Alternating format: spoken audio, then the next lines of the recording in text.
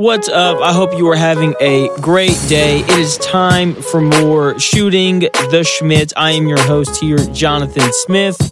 Going to be recapping all the playing games. The Pelicans and Spurs game just ended. The Hornets game ended earlier tonight.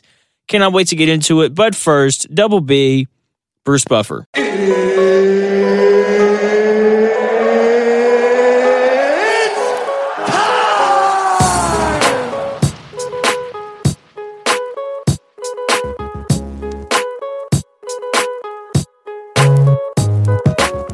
Thank you, Bruce. I cannot wait to get into these play-in games. Oh my gosh, they've just been so awesome, from the Nets game all the way to the final game tonight between the Pelicans and the Spurs. But we are going to go in order here. We're going to start with the team that I picked to win it all. I put my stamp on it, the Brooklyn Nets and the Cleveland Cavaliers.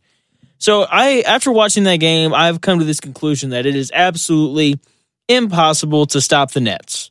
Okay, down the stretch of that game, they ran the same play over and over and over and over again. KD would get the ball at the top of the key. Bruce Brown would come set a screen. The Cavs would blitz KD. KD would dump it over the top to Bruce Brown, and now they're playing 2-on-1. And someone would help from the corner, and Bruce Brown would kick it out for a wide open three. Or, Mobley would have to step up off of Nicholas Claxton, and he would lob it over the top to Claxton for an easy dunk. And they did it over and over and over again, and they just continued to score. I mean, it was incredible. The decision-making on Brown's part, I thought, was the most impressive thing during that sequence. I mean, they played great, and I don't really know how you defend it, because you can't switch, because then Kevin Durant's got you on an island, and I don't know about you, but I wouldn't want anybody on an island against Kevin Durant. And, they can do the same thing with Kyrie, with him handling the ball. I mean, it's a problem.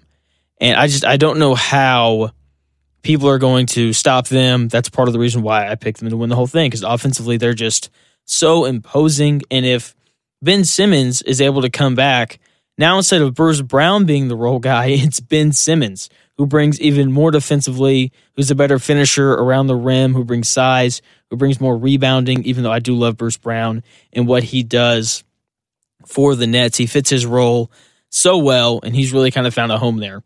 And the crazy thing is, I haven't even talked about Kyrie. Okay, he's the most skilled player in the NBA. He can score from anywhere on the floor at any time he wants. He's incredible to watch.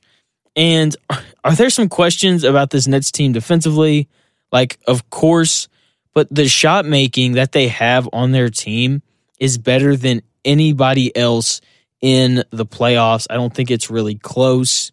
I take that back. That's what you say when things are close. But I think people would agree that they have the best shot making ability of anybody else in the playoffs, more than the Suns, more than the Celtics, more than, whoever, right? And so that's why I like them. And yeah, I'm excited to see what Cleveland does against this Hawks team, especially since Jared Allen's probably going to be back. They really need him, especially on the back line. So that game's going to be a lot of fun. We're going to preview, the last two playing games tomorrow on tomorrow's pod. So we won't get into Friday's games too much. Moving on to the Clippers and the Timberwolves. And it was the most entertaining game of the four. I mean, let's just be honest. Okay, like nights like last night are why I love Patrick Beverley. He took the Clippers, not wanting to pay him personally. Yes, that's a reference to Michael Jordan. Anyway, he took it personally, went out, was just the normal dog that he always is.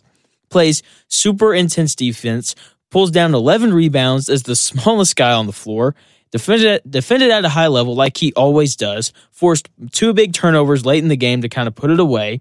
I mean, he's awesome. He's all heart. He's all hustle. And how can you not root for a guy like that? The guy who just leaves it out there all on the floor. I get that people don't like the celebration thing afterwards. That's just who Patrick Beverley is. Okay, like he probably celebrates like that, when he plays pickup. Like that's just who he is. And I love that about him. I respect that about him. Yeah, that game meant a lot to him too, having, just played for the Clippers. Karl-Anthony Towns really struggled. He's got to get better at handling double teams.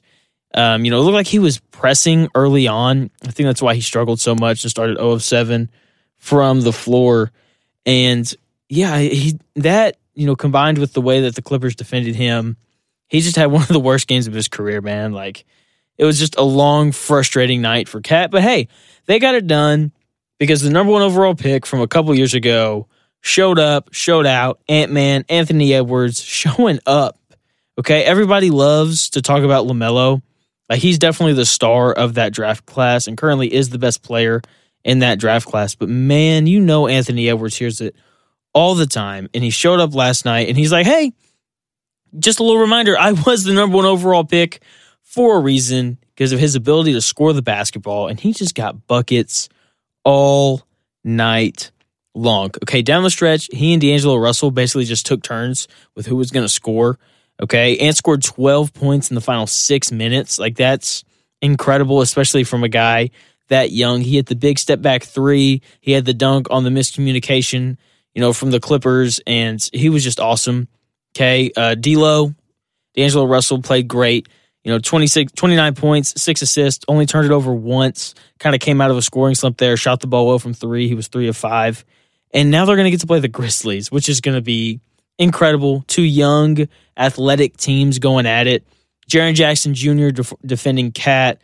Patrick Beverley defending Ja. Bane defending, Anthony Edwards more than likely. Like, it's going to be a lot of fun, a lot of athleticism, a game that's probably going to get up and down the floor. Going to be a lot of fun just to watch that series. Could be the most entertaining of all of the first round series. And then tonight's games, the Hawks and the Hornets. Look, Trae Young's ability to affect the game, it continues to amaze me because he's tiny. He didn't shoot the ball very well. He was doubled for most of the game, which is a really questionable strategy, I think, if you're playing against Trae Young, because yes, he can score the basketball. Not saying that he can't, but his weapon is definitely more of his playmaking ability, which I think just speaks to his playmaking ability because, like I said, he does score the ball extremely well. He's one of the best passers in the NBA. I'll be honest, I'd rather let him launch step-back threes than allow him to set up his teammates, kind of like what he did tonight. He had 11 assists tonight. He didn't shoot it well from 3, or he didn't shoot it well at all. He was 8 of 24 from the floor, 1 of 7 from 3, but he was able to set up for his teammates, and that's what he wants to do anyway. And, man, his teammates shot the ball well. So if you take away, Trae's shot attempts and made shots and all that, the Hawks shot 60% from the floor and 60% from 3, which is absolutely ridiculous. I don't care who you are. If role players shoot like that, I don't care who you're playing. Good luck. That's a tough game to win. And watching them play against the Cavaliers, that's going to be a lot of fun. As of right now, if I had to put money on it, I would take the Hawks. I think the Hawks are the better team. They've really kind of figured it out. They are 15-7 in their last 22 games. And yeah, the Hornets, moving on to them, they just need another scorer. Okay, LaMelo is definitely more of a playmaker than a scorer as of right now in his career. Miles Bridges has gotten better, but he just isn't quite to that reliable scoring level yet. Terry Rozier is streaky. Gordon Hayward can't stay on the floor. They need a legit second option who you can know, like, he's going to be on the floor every night, and I know he's going to give me 25. They need that kind of guy until LaMelo's scoring, reaches its full potential, because I do think he has the ability to be a good scorer in the NBA. But most importantly, the second option has got to be able to play off the ball so that LaMelo can do what he does best, and that's, set up his teammates. And so they're close, though, to being a legit playoff team. They're 1, maybe 2 pieces away. Final game of the night, the Spurs and the Hornets. I'll just be honest, this is what I saw. Not the Hornets, golly, I'm going to call them that for forever. The Pelicans, the Pelicans are just more talented. There's no other way around it. The CJ McCollum played great. Valanciunas was awesome. Brandon Ingram played extremely well. And look, those 3 guys just dominated the game for the Pelicans. Like, if you list the 4 best players in that game, it's DeJounte Murray, in any order. DeJounte Murray, CJ McCollum, Jonas Valanciunas, and Brandon Ingram. Like, those are the 4 best players. 3 of them play for the Pelicans, and that was pretty imminent tonight when we watched the game. And it's so hard to not wonder how good this team would be if Zion was willing to play. Because, he'd be so great. I don't know. A CJ McCollum, Zion pick and roll would just be awesome. Oh man, it would be so much fun to watch. But he doesn't want to play, but it's fine. It's okay. I like this Pelicans team. They play hard. Brandon Ingram has gotten better.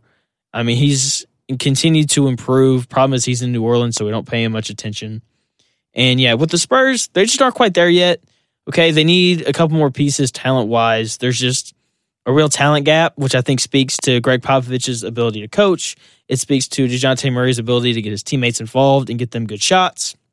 But they're close. They just aren't quite there yet. They're in a very similar boat to the Hornets, even though I'd definitely say that the Charlotte Hornets are closer than the Spurs are. So that's going to do it here at Shooting the Schmidt. Thank you so much for listening. I'll be back again tomorrow to preview the Hawks and the Cavaliers and the Clippers and the Pelicans. So once again, that's going to do it here. Thank you so much for listening. I'll be back again to preview those games for you tomorrow.